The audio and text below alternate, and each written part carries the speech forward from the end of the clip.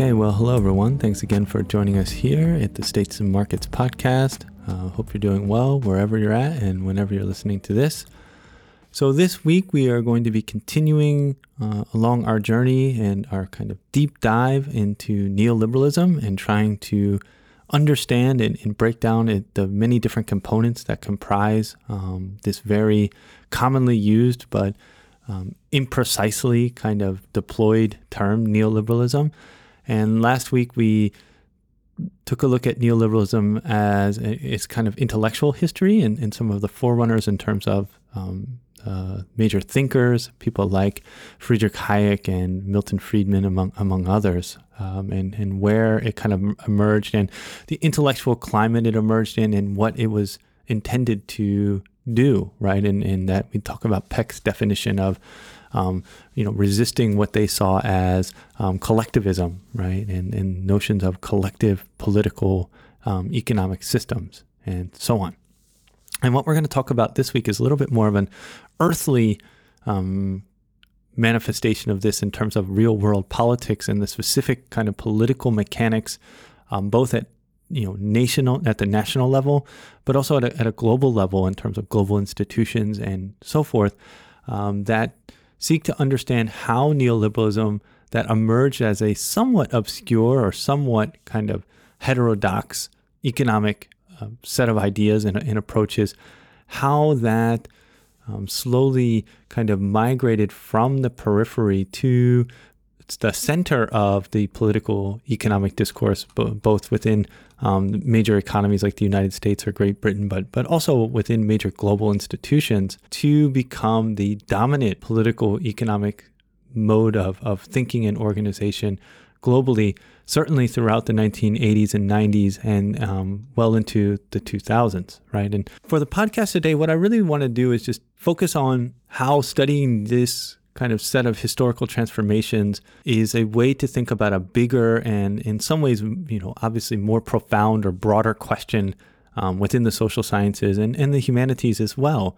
And that is understanding social change, right? And it can seem so simple. Societies have sets of ideas and institutions and principles that seem to, in somewhat consistent form, persist over long periods of time. And looking back and studying history, we can see that at certain specific moments, things change in very notable ways, right? And we often say like qualitatively change, right? There's some sort of set of underlying structure or set of ideas shifts in a way that we come out on the other end in a very different place. And in some ways, we entered the 1970s still firmly in the world of embedded liberalism, Keynesianism, and so forth, social welfare state as a kind of central organizing principle. And when I say that doesn't mean there weren't other ideas. Obviously, the neoliberals have been around for decades as well. When I say it was a central organizing principle, that it was kind of the default set of ideas and understanding about, particularly within wealthier, highly industrialized societies, these were kind of the default approaches to political economy. And we can see that by the time we get to the other side of the 1970s, things have been dramatically transformed where what we now know as neoliberalism became the kind of default or central organizing principle in several key areas of the world, notably the United States, and how throughout the 1980s and into the 1990s, this set of ideas about political economic organization and the kind of policies that go with them slowly became dominant around the world in places in Europe, Asia, Africa, and in various different manifestations, of course. And that leads us with the question, well, why do things change? How do they change? Why do they change when they do? And this is a question that I think neoliberalism, the transformation from what we've been calling embedded liberalism to neoliberalism, is a significant instance of this, but it's an instance that is one of many where we can see a documented change in fundamental principles or institutional configurations. And there isn't a clear way to fully understand exactly the mechanisms that bring that about in some sort of kind of scientific like predictive way, right? We do know things change. We can understand forces that lead to their change, but understanding it from a kind of abstract theoretical perspective where we can understand the specific conditions where these changes will happen, but more importantly, the instances where they don't, right? Because in some ways, when we think about social organization, continuity is more of the norm than change. And so very often things don't change. And so we also have to think about why don't things change, but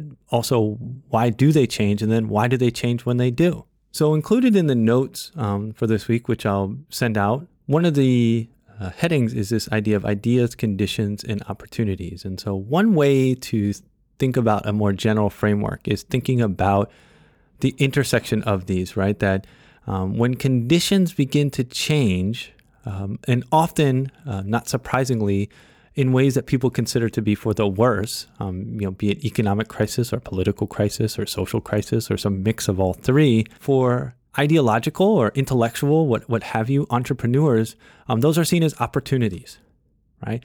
Because in crisis, what that means is that certain logics that have been used in the past very often are no longer being effective in solving the issue. And in that case, people who have alternative ideas or are some issue with the status quo see an opportunity. And in that opportunity, they see a chance to elevate their ideas. And this is often often we tend to think of the political process and particularly political elites as very sharp and calculating.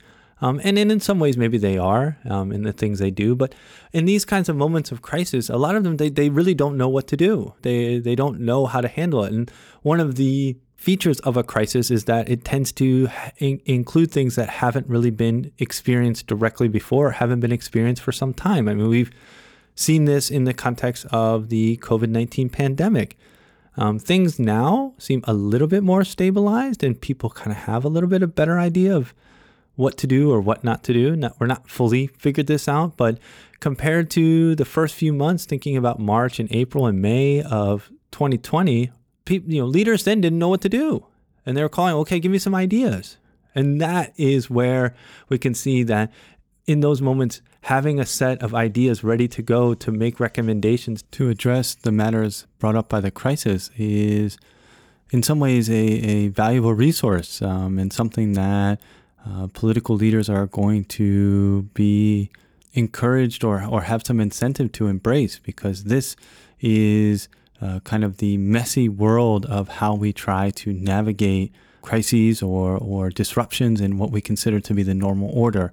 And I think that kind of paradigm or that framework, this combination of crises, opportunities, and ideas is a good model for thinking about how we go from a period of 20 or 30 years, which really isn't that long, but a pretty long period, where the Bretton Woods and the notions of Keynesianism and so forth hold dominant sway in the international political economic discourse, to one where during the 1980s and 90s, neoliberalism would rise to ascendancy and come to be the central point of debate.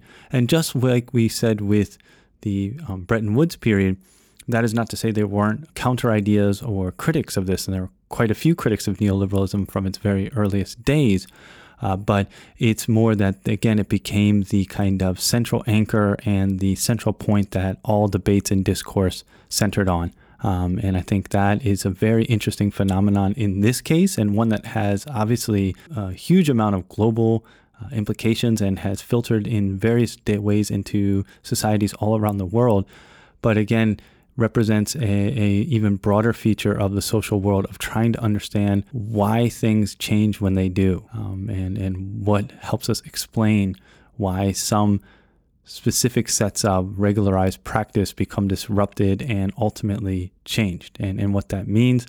And importantly, to consider the fact that even though we talk about these kinds of paradigm changes, that it's never a clean shift, right? And that it's not like turning the light on and off, and it's more blurry. And so one thing we can also think about is how do the effects of the Bretton Woods system or Keynesianism or so forth continue to leak into and to weigh into the neoliberal era. Okay, well, that's a lot of food for thought.